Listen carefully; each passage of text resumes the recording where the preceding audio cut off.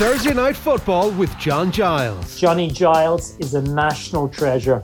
When he speaks, I'm like, yes, yes, yes. When he's on the show, I was in the car the other day, I parked the car and I sprinted into the house and turned on the radio.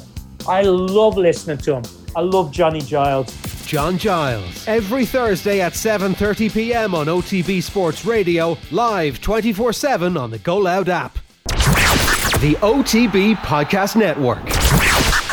Okay, you're welcome along to the latest in our History of Sport series. We have with us, as usual, Professor Paul Rouse, Professor at UCD's School of History. We are into, Paul, I think, our final lecture in this broad series, which has taken us from medieval times right through to modern day sport in this country. So we're coming to the end.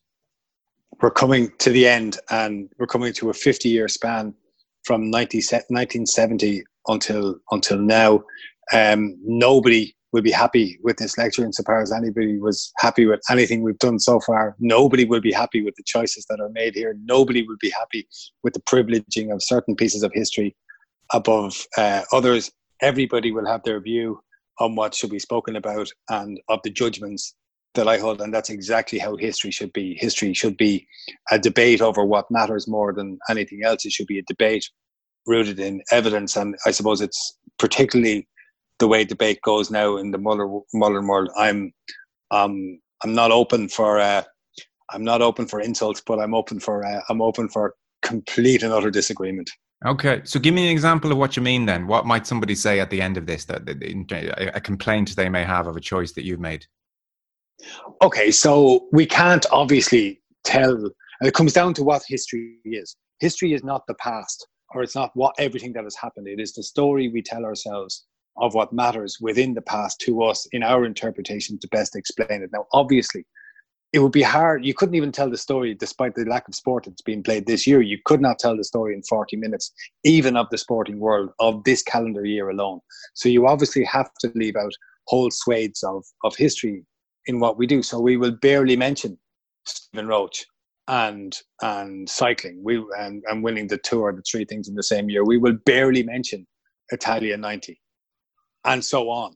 So in individual sporting events will not get the type of attention that people think that it should get. What I'm going to try and do instead is to frame up the various themes of modern sport that matter, and then people can see how that fits into their own particular sporting interest. And there will be whole sports not mentioned at all. Like we haven't mentioned, for example, badminton at all in this across the last. Oh, I know. I mean, the phone lines have been hopping.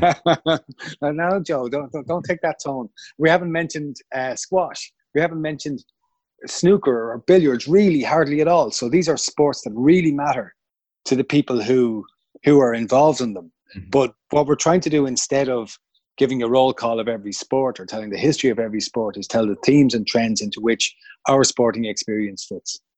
Okay, understood. So it's on that premise that we'll embark on this then. So sport since 1970.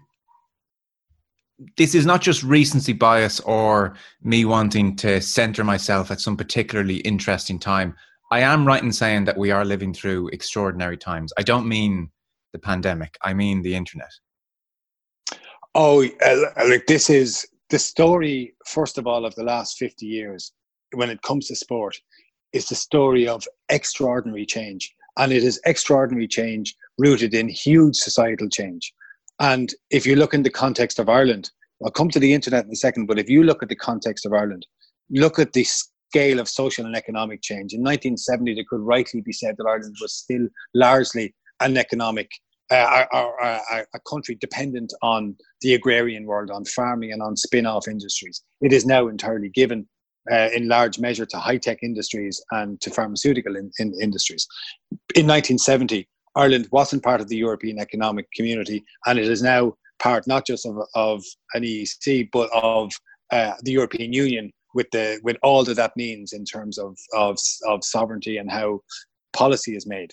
Look at the decline of the Catholic Church. You look at the manner in which people attended Mass in 1970, numbers way above 80-90%, and now it's collapsed, particularly in urban areas. You look at the sexual revolution, in which the number of people who now don't get married or move between partners and so on is entirely different. You look at the fact that in 1970 we were just in the ground slopes of a kind of a nasty low-grade war in Northern Ireland, and look at the cycle that's moved on from that. And then, as well, crucially in terms of sport, look at migration. Look at the number of people who have moved from this island and to this island, and how that has changed sport in the last number of years. So sport fits within that broader social and economic change. And there are a couple of key aspects here that we'll talk about. First of all, disposable income. Notwithstanding the problems that are in the country, notwithstanding the people who are really suffering, notwithstanding the fact that there is a huge discrepancy between people who have a lot of money and people who have none, it is an undeniable fact that Ireland is a significantly wealthier country than it was in 1970 in terms of riches. And that has coloured sporting choice, number one. And number two, this brings us to your point about the internet.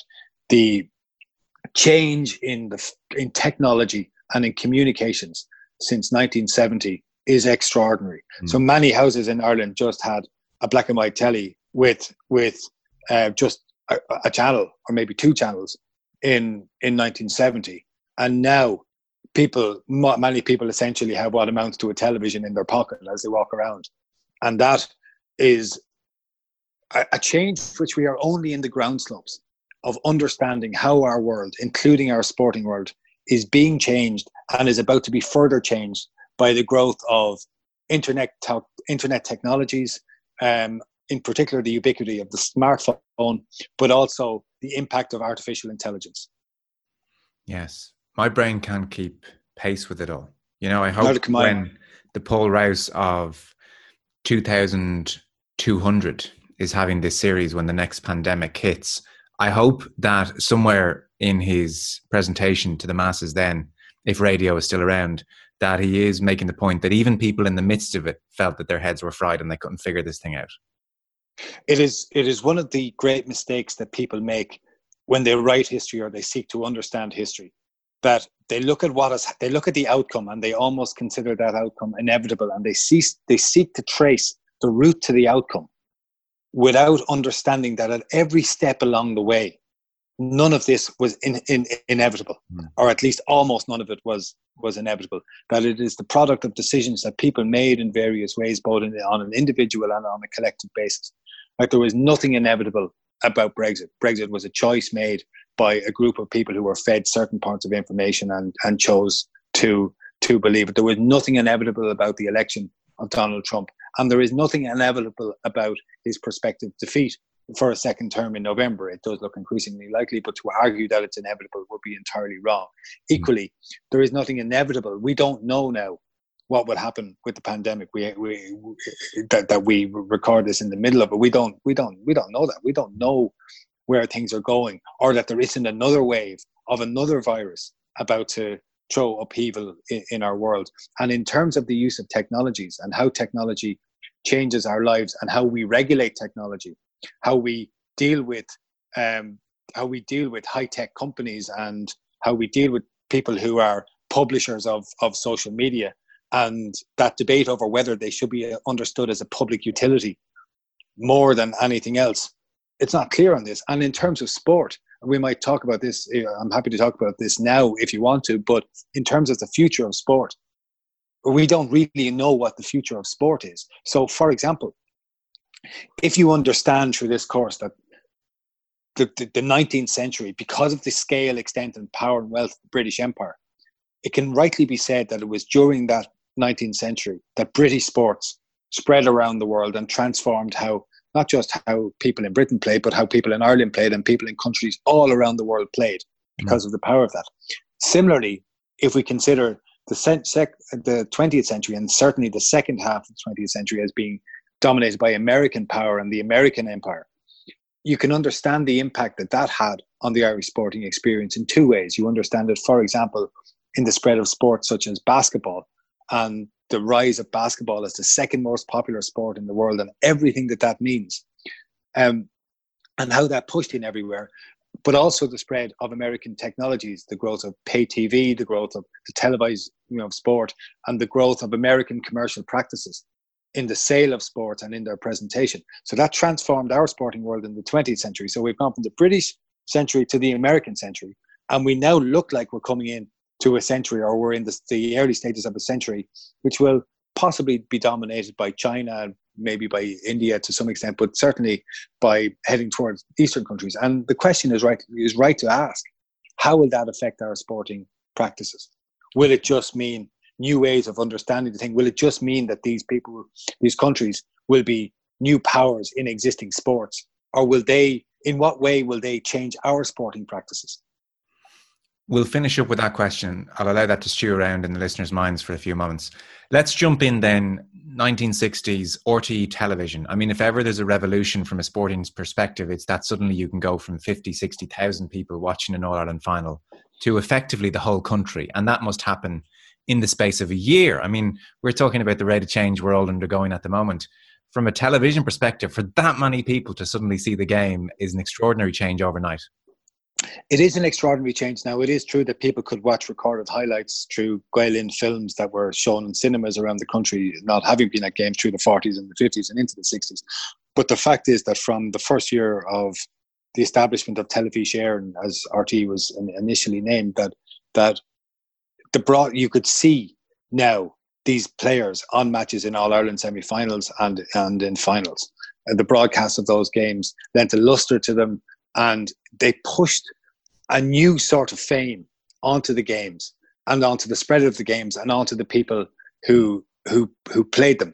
And it created a huge change, and it was a signal change in Irish life, because you also then got, in terms of All-Ireland finals, that's fine, but also you get the transmission of international soccer matches, of the FAI Cup final, and of international rugby matches. Yeah. So GAA people who had never been to rugby or soccer matches now saw these sports that they had read and heard about, and of course had an interest in great numbers. And you said last week, it's worth reiterating for people who didn't hear, for instance, that made a mockery of the ban, the GAA's ban. I mean, if you're banning people for going to foreign games, but they're sitting at home watching them on their couch anyway, then there's a fatal flaw in that ban. How quickly, by the way, were these games live? I mean, the All-Ireland from the first year, 1962. So they were live, were they? Wow. Yeah, our Television Éireann, they go live from 62, and it is one of those things that I completely understand that people love to kick RTE, and I understand that that's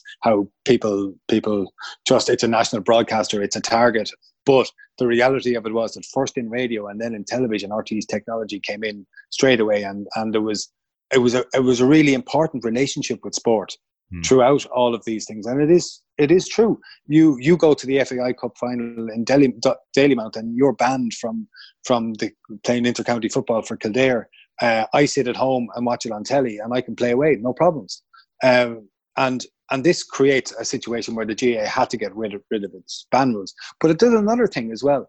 There are people who, obviously from rugby backgrounds, no interest in GAA previously, or soccer backgrounds, no interest in GAA, and now they too can sit at home and watch these games. But something else happens very quickly as well, and it happens through Sports Stadium, that program that people of my vintage will remember particularly well, that runs through from the late 70s and through the 80s.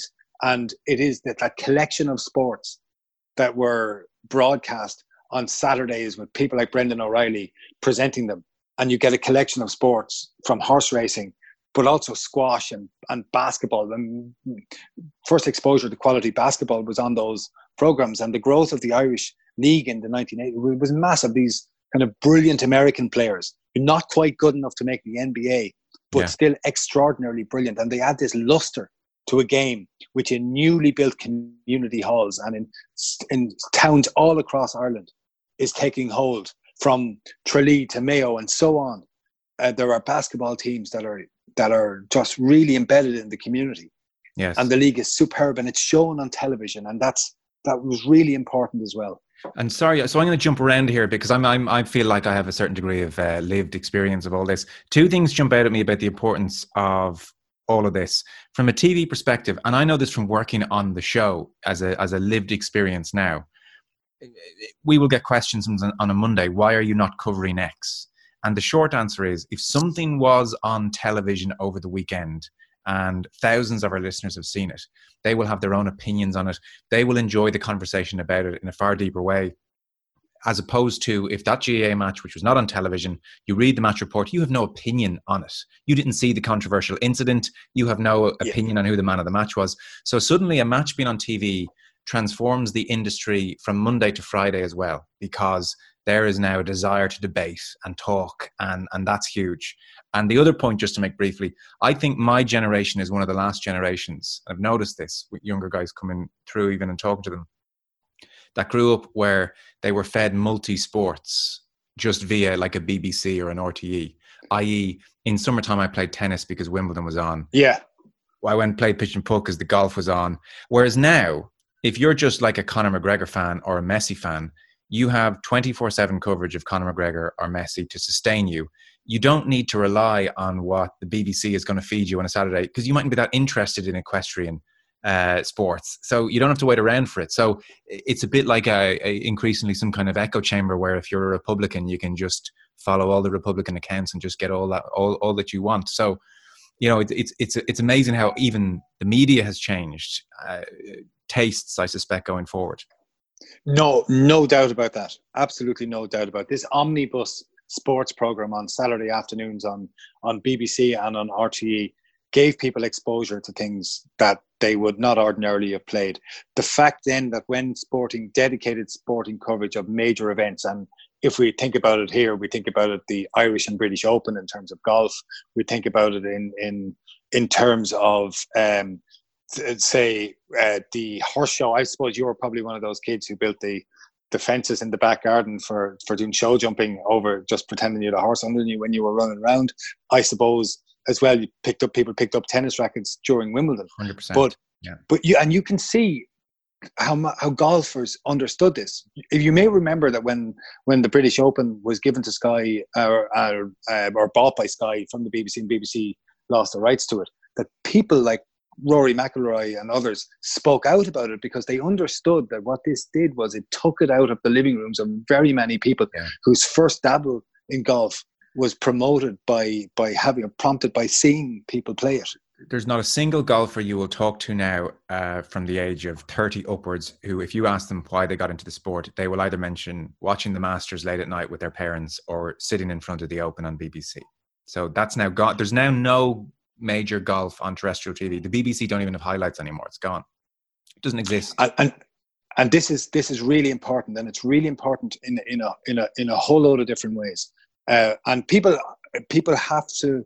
This is again the idea that there was nothing inevitable about this. This is the product of choices made by sporting organisations. So you have to look at the upside of it as well. So the upside of it is there is, for those people who can afford it and who are already interested in it, or whose families are already interested in a particular sport, they can watch almost unlimited coverage of most sports if they've got the money for it at the moment, because they can get access to the particular channels that they could see, number one. Number two, there is a range of expert opinion in certain sports where you can learn from their expertise when they comment on those sports, because they're given so much time on golf and so on, that they can do interesting things, and they've so much airtime to fill on these channels. So that's good. And there have been technical innovations in the coverage of sports that have been driven by pay TV companies in the beginning, at least, which have transformed how people have been able to watch and engage with sports. So it's not just a simple tale of, oh, it's terrible, these sports have gone on pay TV.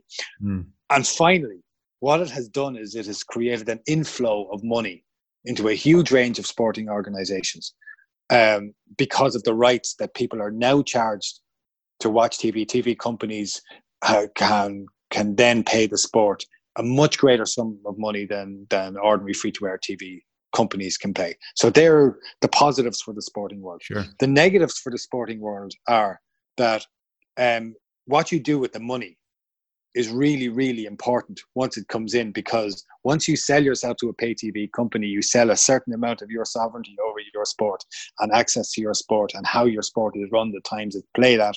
And the minute you become dependent on that money, you are in a lot of bother. And you can see the pressure that the Premier League in England came under when it became clear that they were about to lose Sky money because they were not finishing out the season, and who knows when they would start the next one, and so on through the NBA in America. The demand of American football start up immediately. So there is a cost to getting that money. It's not free money, number one. Number two, you change your viewership. The minute you go on to pay TV, you change your viewership. And like, I'm going to really try not to speak about the GAA on this, because obviously I have a very, very particular view on the idea that an amateur so-called community-based organization, well, it is a community-based organization, but there's a huge tension between that and the sale of games to pay TV companies, notably the fact that it was done in the middle of a brutal recession. So that matters. But for professional sports, what it does immediately is it changes access to the people who watch your games. And it is fundamental to the shifting demographics in the class. Like, look at the people now who go and watch, for example, Arsenal in London compared to who used to go there in the 80s, and so on across the sporting world. That changed the nature of soccer from the 90s. Now, some of those changes are for the better. Stadia are better, pitches are better, there's more players, more interesting players. But there is a cost to that too. Let's dial back around for a second then. So you mentioned it at the beginning of the chat. We were in the midst of the Troubles during this period. So what effect did all of that have? What did those decades have on sport on this island? Well, in certain instances, it meant death. To be associated with a sporting organisation meant that for some people you were a target. So, for example, for GAA men such as Sean Brown or Jerry Devlin, they were murdered because of their association with the GAA and with northern clubs within the GAA. For people like Aidan McInnesby, who in 1988 was crossing the border to go to field, shot by a British soldier, that also meant death. So there were people who were targeted for membership of the association. And you can see that the Ulster freedom fighters, for example, placed the GAA on a list of what it called legitimate targets, because they were seen to be so enthralled to the ideas of republicanism and everything to do with this. So that's the first thing to be said, that at its most basic, it meant that. But there are other things that mattered as well. There were arson attacks on various GAA clubhouses all across the 6 counties during these years. So, for example, you get clubs such as the one in Ballycrana, St. Joseph's, which when it was burnt down in 1993 was the 7th time its clubhouse had been built down in 20 years. So that also matters. Of course, arson attacks work both ways. There were also the Republicans who burnt down cricket grounds because of their association with our apparent or claimed association with British sports and with people who played in them. But the violence came to clubs as well, people who weren't targeted. So you get men such as Henry Livingston, who was a former soldier in the Ulster Defence Regiment, and a farmer in County Armagh who was killed. And he was a rugby player in the Armagh club. So his death obviously feeds into that club, even if he's not shot because he's a member of that club. It still changes the atmosphere in that club. And then when you have Kevin Lynch, the INLA man, who died on hunger strike in 1981, brilliant hurler in Derry. He died as one of the 10 hunger strikers who died, and the club is called after him. So that's an identification. So the club he played hurling for is called Kevin Lynch's now, and so that identifies that sport is closer with that organisation. So you get sport becoming becoming once again a badge of honour. You get the change in the use of facilities, and this is really interesting. Like Crossmaglen, well, first of all, Casement Park was British soldiers in '72 cut down the goalposts and stuff like that. Crossmaglen, they took the pitch for a long section of the pitch for use for British Army based Chopcop helicopters flying in and out and all that means. But it was really interesting. The GAA on the one hand suffered because of that, and all the while between 1962 and 1982, the GAA received just short of £1 million in support from the British Exchequer. So it's a really interesting thing. So I throw it out there as a thing that people need to think about as well. It's not just a one-way street. And if you look at the individual sports, there is no denying the fact that the GAA was identified almost exclusively with nationalists and people who were perceived to be nationalists. And I know that someone will point to individual exceptions to that story, but the exceptions almost prove the rule in terms of the scale of it. And then on the other hand, sports such as cricket, hockey, and rugby were largely identified, though not exclusively, with the unionist community. And then in the middle, you had soccer. Okay, well, soccer. What about soccer? Soccer's really interesting during this period. So you had Derry City, who profoundly nationalist club, who end up getting dispensation to move and play south of the border. And you have clubs such as Belfast Celtic, which basically end up not being able to play anymore. But you have other Catholic clubs and you can tell from the club that someone is involved in, essentially, what their religion is. And the great moment in all of this, the stunning moment in it, is 1982 when Northern Ireland progressed in the World Cup, beating Spain in the way. And the captain of the team that day is Martin O'Neill, originally a Gaelic footballer from Derry and Belfast, and Jerry Armstrong, who also played GAA. So who scored the winning goal against Spain. So you see that, you see these things happen. Soccer is more of a space where there's conflict, because although the goal is scored, the team is captained by Martin O'Neill and the goal is scored by Jerry Armstrong, the terraces in 82, the chanting is loyalist chanting, and there's a lot of red, white, and blue on the terrace as well as green. So it's a complex, shifting scenario when it came to soccer. Yeah, it's not much better in '93 in that World Cup playoff. Oh, cruel! The atmosphere that day in the first. It's sometimes forgotten what happened the first match between the Republic of Ireland and Northern Ireland in that qualifying campaign, when the Republic of Ireland won 3-0 in what was really a stroll in Lansdowne Road, and the crowd chanted there's only one team in Ireland. And that really got up the back of Billy Bingham, the Northern Ireland manager at the time, but also the supporters of the team, and I don't doubt the players as well. I mean, it's a fairly galling chant. It's pretty funny. It's pretty funny as well. It is. I mean, you can understand why you sing it. Because if they're 3-0 up, you're allowed to sing it. Well, you're allowed to sing it, but there's always, when you taunt your opponent, there is always... No, it's loaded. Look, there's no doubt it's very loaded as well. Yes, and on a sporting sense alone, though, the minute you engage in a taunt like that before a second match is being played, you're open. But the peculiar context of '93 is the game in Windsor Park, where the Republic of Northern Ireland were out of the qualifying campaign. The Republic of Ireland essentially needed a draw to go through, results elsewhere being okay. And what happened was just an extraordinary atmosphere of bile and hatred, and a couple of Republic of Ireland fans got in, but not really.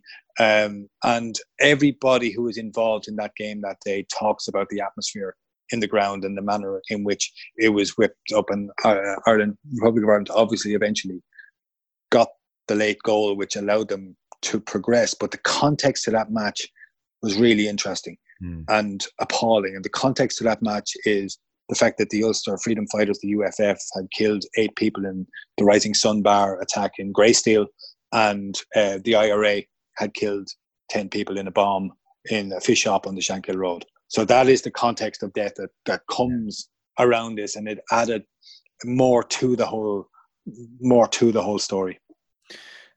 Talk to us then. That's, by the way, fascinating about the British Exchequer giving £1 million towards GAA. Talk to us maybe more so in the Republic for a moment about how the Irish governments during this period that we're talking about, 1970 through to something approaching today, how has the Irish government or indeed maybe even the European Union engaged with sport? Well, it works on different levels, and you have to separate the two levels, even though they're both interlocked. And on the one hand, it's about sport for all, and on the other hand, it's about support for elite sport. And if we take, first of all, sport for all, the sport for all movement in Ireland was essentially driven by changes in the European Economic Community in the 60s. Even before Ireland was a member, it began to become aware, and you can see this in government files, of what was happening in Europe, and in an attempt to get people to become more physically active. And it gathered momentum through the 70s after Ireland joined, and it pushed the Irish government, who through successive Irish governments had followed the lead of the British government and not really investing hugely in sport for most of the early decades of the 20th century. But it moved so much that you get the establishment of the Sports Council, the Irish Sports Council in 1999, which became Sport Ireland subsequently. But that had its origins in an intergovernmental driven committee that was established called CUSPOR in 1978. And their idea was that they would drive sport for all initiatives around the countryside, that they would develop facilities, and that they would develop methods of play for those people who weren't necessarily getting them at that stage. And this ultimately came under the auspices of the newly created Department of Arts, Sport and Tourism, first of all in 1997, and then changed its name to Transport, Tourism and Sport in 2011. So I couldn't believe that was so late, actually. 1997. I just would have thought there would have been a Department of Sport in the 50s, 60s, 70s. And if you look at it, if you raise these two things, why is this? First of all, if you look at Sport for All, take the curriculum. There was no proper PE curriculum when it comes to the physical education that kids were involved in throughout their schooling experience. And the great majority of kids before the 1960s went only to primary school. They didn't really go to secondary school at all. And practically nobody went to university. But across primary schools, there was no real engagement with organised sport in a systematic way. It depended on the whim of a local teacher being interested in it, and being both interested in it, in the sport, and interesting to give sport to the kids. And you can see up until when, Paul? Up until when was that? Well, look what happened in the 1930s. So in the 1930s, the government understood that there was a problem with kids engaging in sport, and they set up a couple of governmental committees, which referred, by the way, to the fact of, and I quote, evil consequences of the lack of sport being undertaken. And they went to places like Nazi Germany, and they went to Sweden, they went to other areas to look at what people were doing in a sporting sense,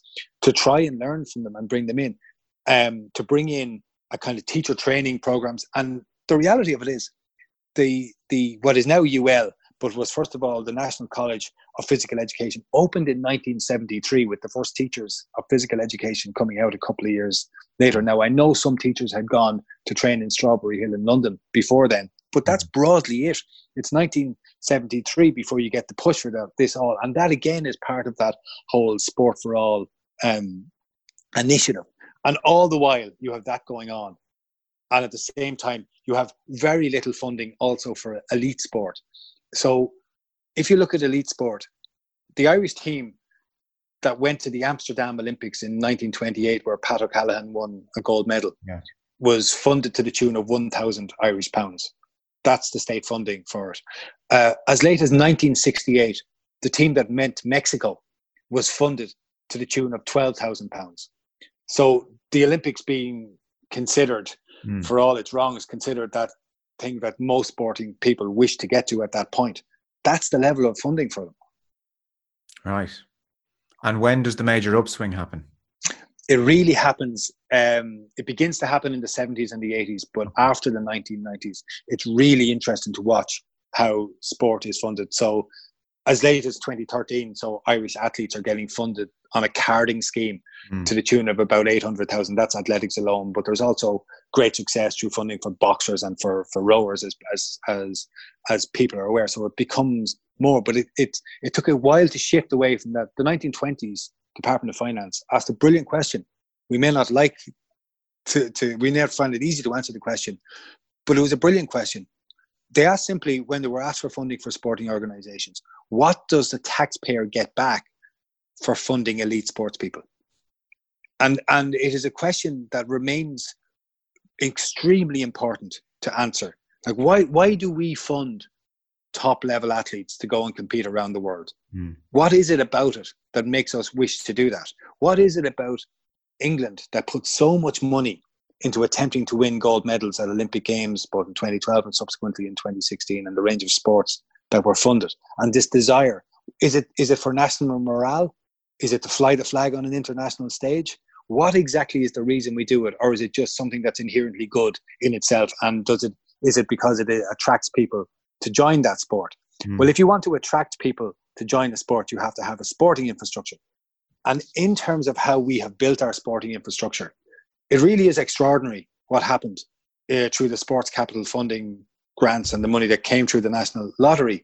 And it is worth bearing in mind, again, that between 2002 and 2011, the state spent more than 2 billion euros on sport. Now, that doesn't include the 114 million for Croke Park, and it doesn't include any funding that came through the Department of Education.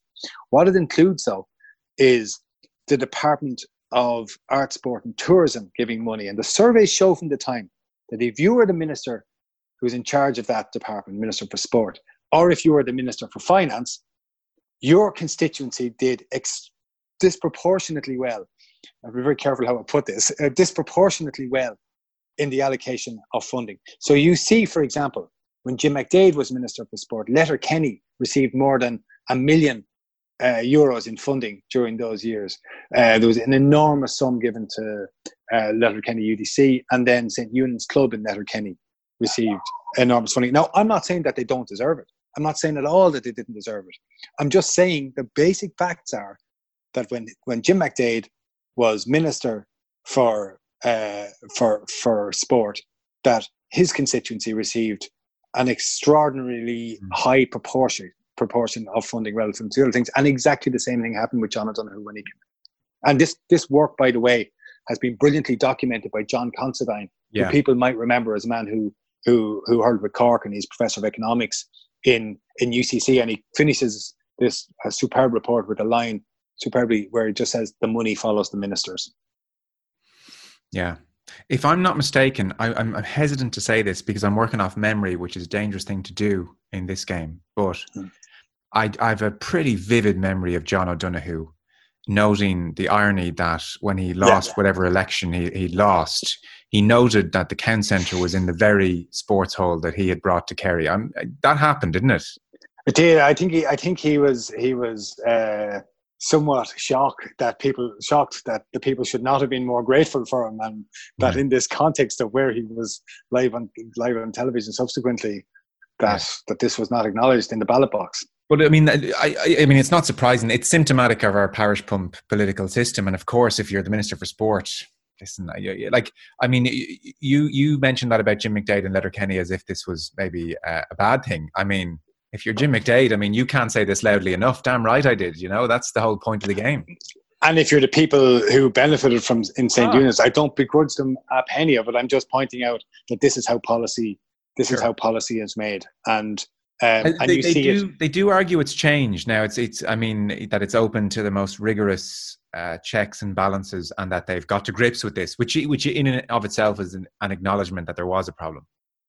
It is, and what brought the problem once more is where you saw the funding of certain schools in South Dublin with the provision of 4G hockey pitches at a time when there were so many other schools. For example, 10 inner city schools in the north side and the south inner city of Dublin with not a blade of grass between them. So you get a disparity. And what there has been in the kind of pork barrel of personal favours that have been dished out by a succession of politicians, what there has not been is a constructive, coherent plan around the provision of widespread sporting facilities for people around the country.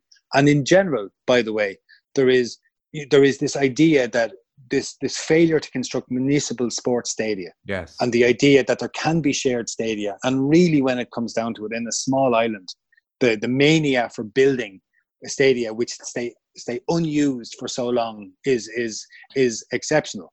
Yeah. Okay. So if we were to, we're drawing a line in our series here, and because I want to move on to some other aspects of sport in this period. But if we were to draw a line at 2020, you would say in terms of a sporting infrastructure around the country, it's very haphazard, it's ad hoc. It's nothing really for us to turn around and say we've cracked it. You know, on this small island where it should be very doable, we don't have wonderful collections of municipal stadiums and an infrastructure for various sports to thrive. We haven't cracked that one. Oh, our sporting infrastructure has to be looked at in the context of individual sporting organisations. So you can see, for example, the network of GAA clubs and of rugby clubs, and to a lesser extent of soccer clubs around the country who do have lovely fields at club level on which to play for.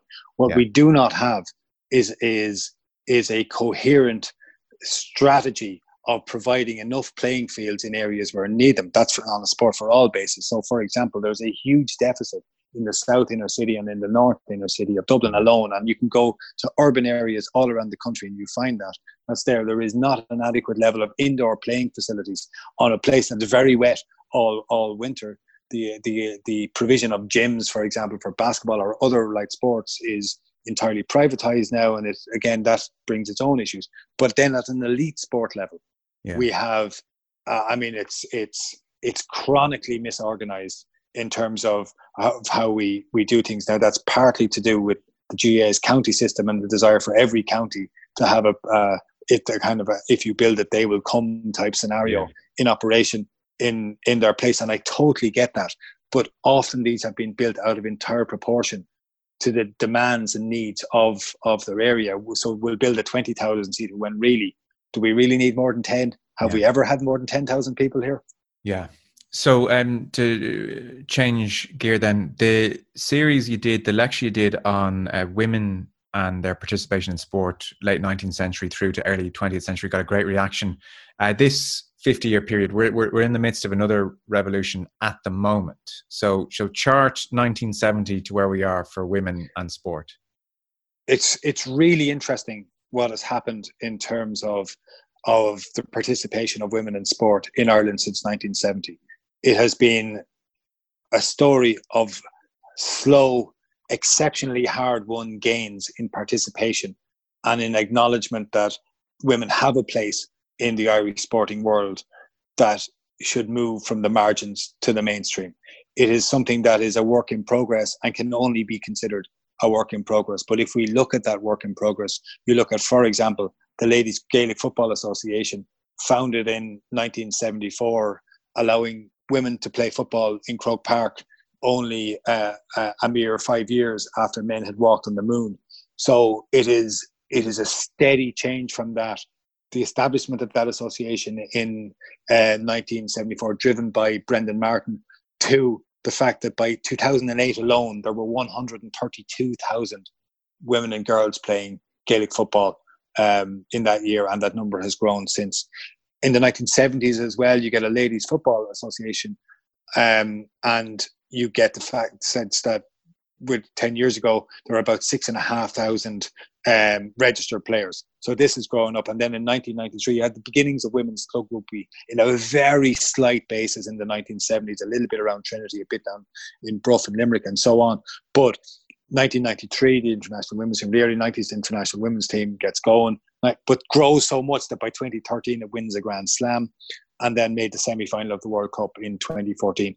And you look at the performances of inter-county ladies Gaelic football teams, you look at the performances of the Irish international soccer team, and you look at the performances of the rugby team, and this is the story of sporting progress that is unrelenting in these years, both in the numbers of people who are playing, in the profile of those sports. But it is unrelenting coming from an exceptionally low basis of interest. And the challenge will be to continue that as it gets more and more difficult to do it. And what has helped in the spread of certain sports and in changing people's perception of what women are entitled to do are also not just field games icons, but also people such as Sonia O'Sullivan, whose performances through the 90s and into 2000s enthralled people. I mean, it was a national soap opera, from like the Lost Gold of Atlanta in 1996 to silver in Sydney in 2000, and even before that, back in Barcelona, that fourth place being tipped, and you know the questions about some of the people who beat her in races. So there's Sonia, and then more recently Katie Taylor, and I think nothing could be more evocative on the change in perceptions of what women are able to do in a sporting sense than the fact that one of the most admired sports people in the country, and arguably, I think, well, undoubtedly the most famous Irish sportswoman in the country, is a boxer, who has also, by the way, played Gaelic football in Camogie, but played international soccer 20 odd times and was just a tremendous all-round athlete. Mm-hmm. What about sport as an industry in this country then? If we were talking, I mean, if you take the UK, our closest neighbours, the amounts of money being earned on English soil have grown exponentially. Largely, I'm talking Premier League, of course, but exponentially. I'm trying to think here, who is earning a huge living from sport on Irish soil. I mean, I know Padraig Carrington lives here. He doesn't earn his money here. Our soccer players go. Maybe our jockeys or our trainers. Like I'm coming to the conclusion: are our rugby players our highest paid athletes earning their money here? Sport as an industry. I think there are a sprinkling of people involved in horse racing who have managed to make themselves very wealthy through their involvement in sport. Irish bookmakers have done very well out of sport and continue to do very well out of sport in the absence of proper regulation. I think Rory Croke, by the way, had a brilliant article in the Irish Times about that earlier this week. I think people have made money from administration out of sport. There are people have done very well from running certain organisations. And I think Sorry, I didn't know what you meant there. So okay, John Delaney, one of the better paid CEOs in the world, probably. Well, exceptionally in soccer terms, I mean, he was paid more than the Spanish. Oh, exceptionally well paid. Yeah. No, exceptionally well paid, but not alone in that. And on top of that, after that, you have to look at the rugby players and what a high level rugby player gets paid in Ireland. And again, it's not as much as they would get if they went to France.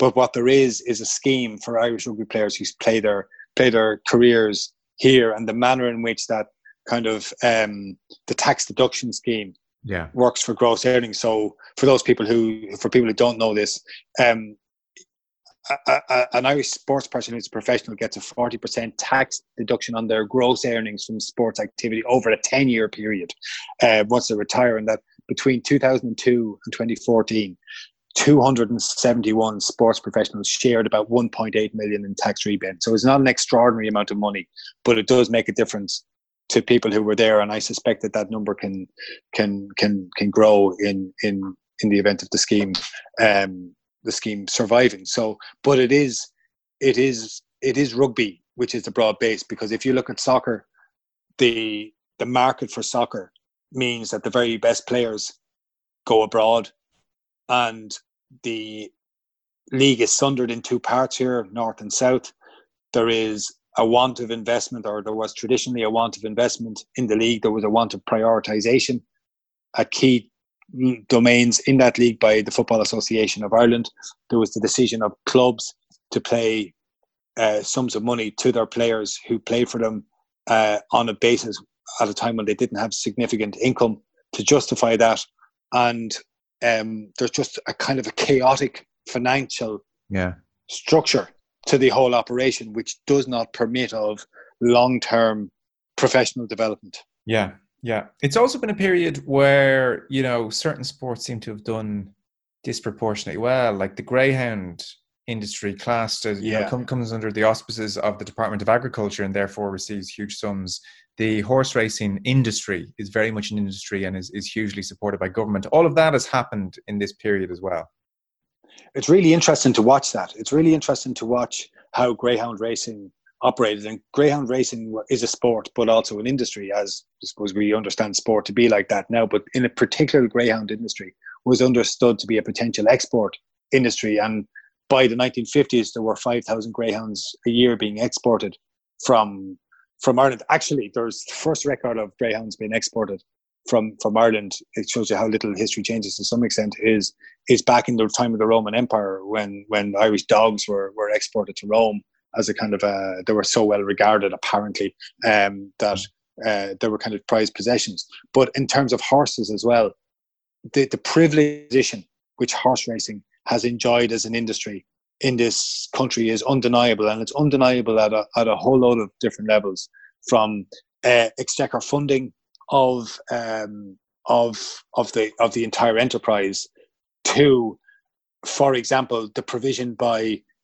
different county councils of prize money for horse racing events in our support for various horse racing festivals during these years. So even in the midst of a downturn in 2013, Dunleary Down County Council has given 30 and then 40,000 euros to Leopardstown Racecourse. So it shows you that place of horse racing in Irish society. Okay. Two last quick things I want to touch on then.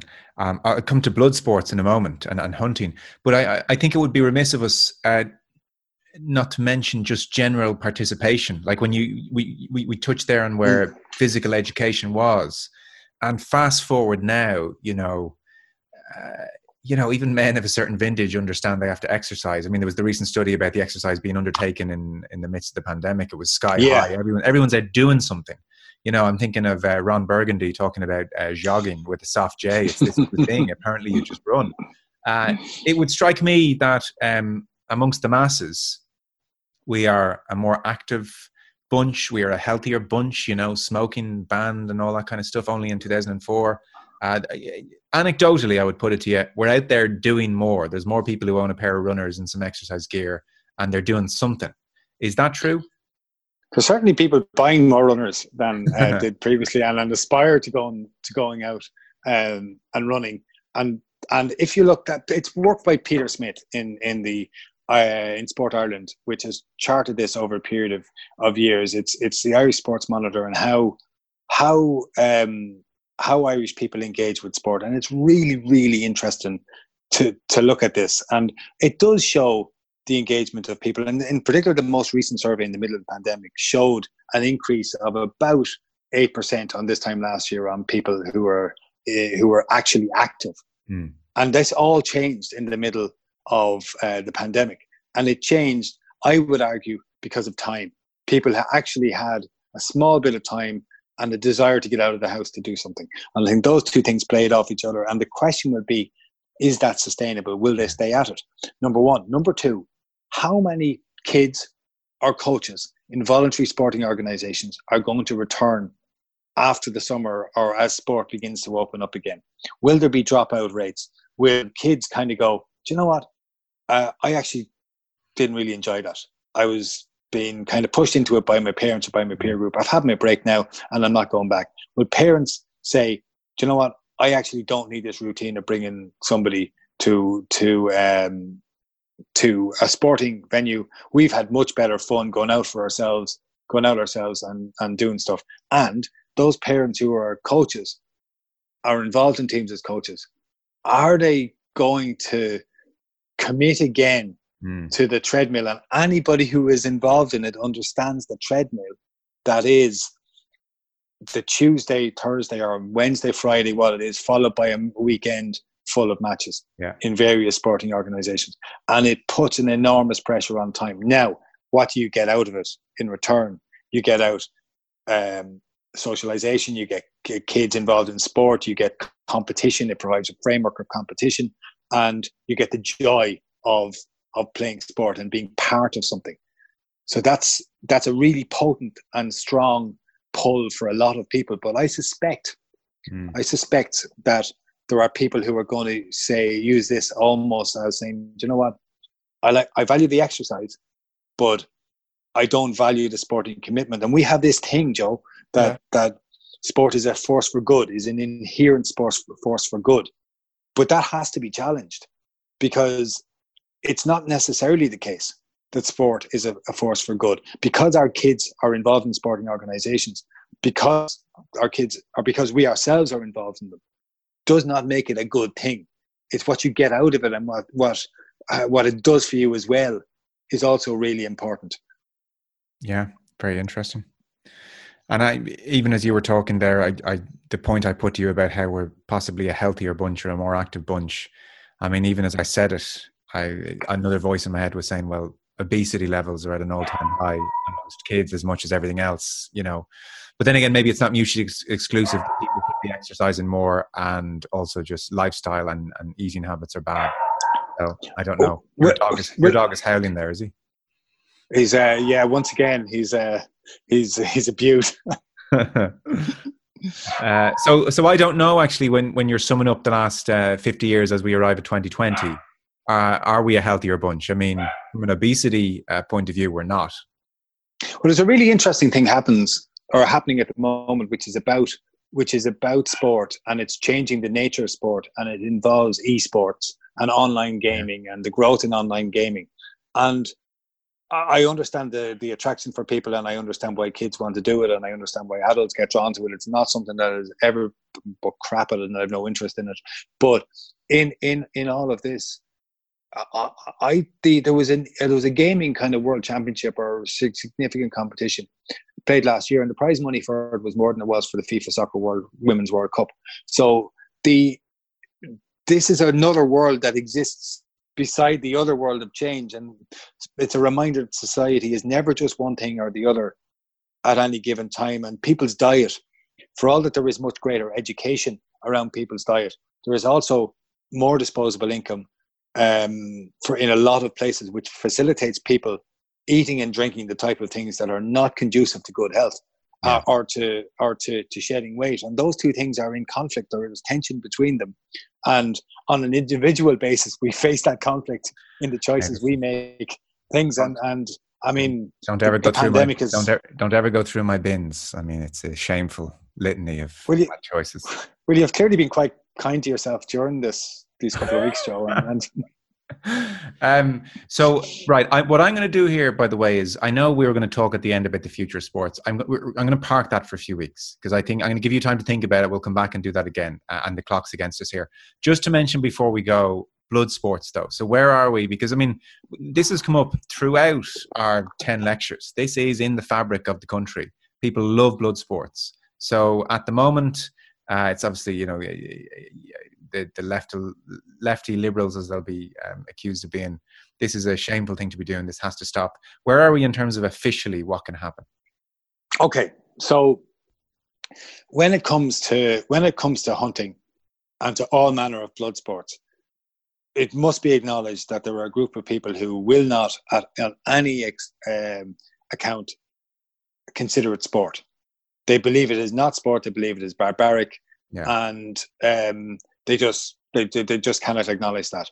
I prefer to look at it in the context of the reality of the world as it has been and continues to be, rather than how people may wish it to be. So I look at it in the context that this is an activity that people used to call sport, and it still fits for some people within that thing. And I think it must be understood as an activity that humans engage in an organized fashion that has clubs, and we can argue about whether it's appropriate or not, but it is still fits within the frame that I wish to talk about when it comes to sport. So in an Irish sporting context, we saw that cockfighting and dogfighting and bull baiting had been outlawed before the 1840s. It remains the case that cockfighting continues in Ireland, and we are now currently in the middle of prime cockfighting season. Now, whether it has been possible to stage cockfighting in the last couple of weeks, cockfighting is normally the high point of the season is Easter to July, more or less, and whether it has been possible because of the pandemic and everything that goes around that to stage cockfights, I don't know, but there were certainly some in Ireland last year. There is dog fighting. We know this on a regular basis in the country, and that's real. On top of that, badger baiting.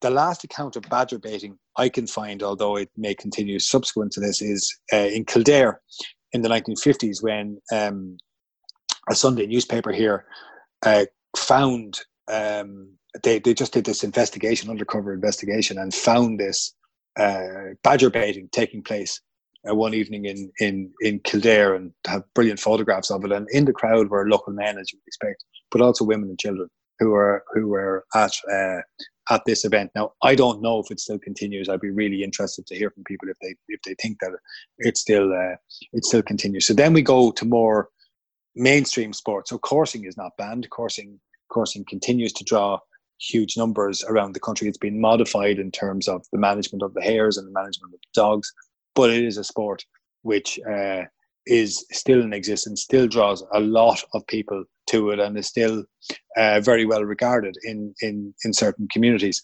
Stag hunting was banned in 2010, but fox hunting continues, and this has happened despite more than 50 years of lobbying from the Irish Council against blood sports. And it should be said that there is not the same division in Ireland over hunting and everything to do with it as there was in England. The nature of British society, its deep urbanization, even in comparison to here, it meant that there was a real heavy clamour for the banning of hunting in England. And I think that same clamour, there was some of it here, but not to the same extent. Okay. On that note, let's put a pause in this series, and that brings us up to 2020. I see what you mean, how it's hard to even scratch the surface of these 50 years that are fresher in the memories, but that was a very decent effort to do so. Paul Rouse, Professor at UCD School of History, thanks so much for even the last 10 weeks. So that is kind of the overview of medieval times through to modern day sport. It got a brilliant reaction. All the podcasts are there if you look up in the highlights section on our podcasts, or equally, if you download our new app, you'll be able to get all 10 episodes there. So I think you've got corrections and different bits and bobs on at the moment. We're going to put a pause on things for a while, but we might do a deeper dive into one or two subjects which we had to brush by throughout the series. Is that the plan? I think, at some point in the future, we might look at things like Ireland and the Olympics, or we might look at road bowling, or the various different sports, and which didn't really get a mention here. And I think it would be really interesting to look at some point on what we might consider to be the future of sport. But yes. In terms of how this course was taught in UCD over the last, the guts of 20 years, the broad frame runs across those 11 weeks from the medieval period until whatever day the final lecture on the course in any given year is taught. So we might throw in some add-ons around it. And of course, the course would normally have seminars attached to any lecture that was going on, so it's not exactly the same thing. Sure, but it's a reasonable taste of it. Well, if anyone wants to write essays or critiques of the course, just address them to Paul Rouse at UCD, and he's promised he'll mark them and return them to.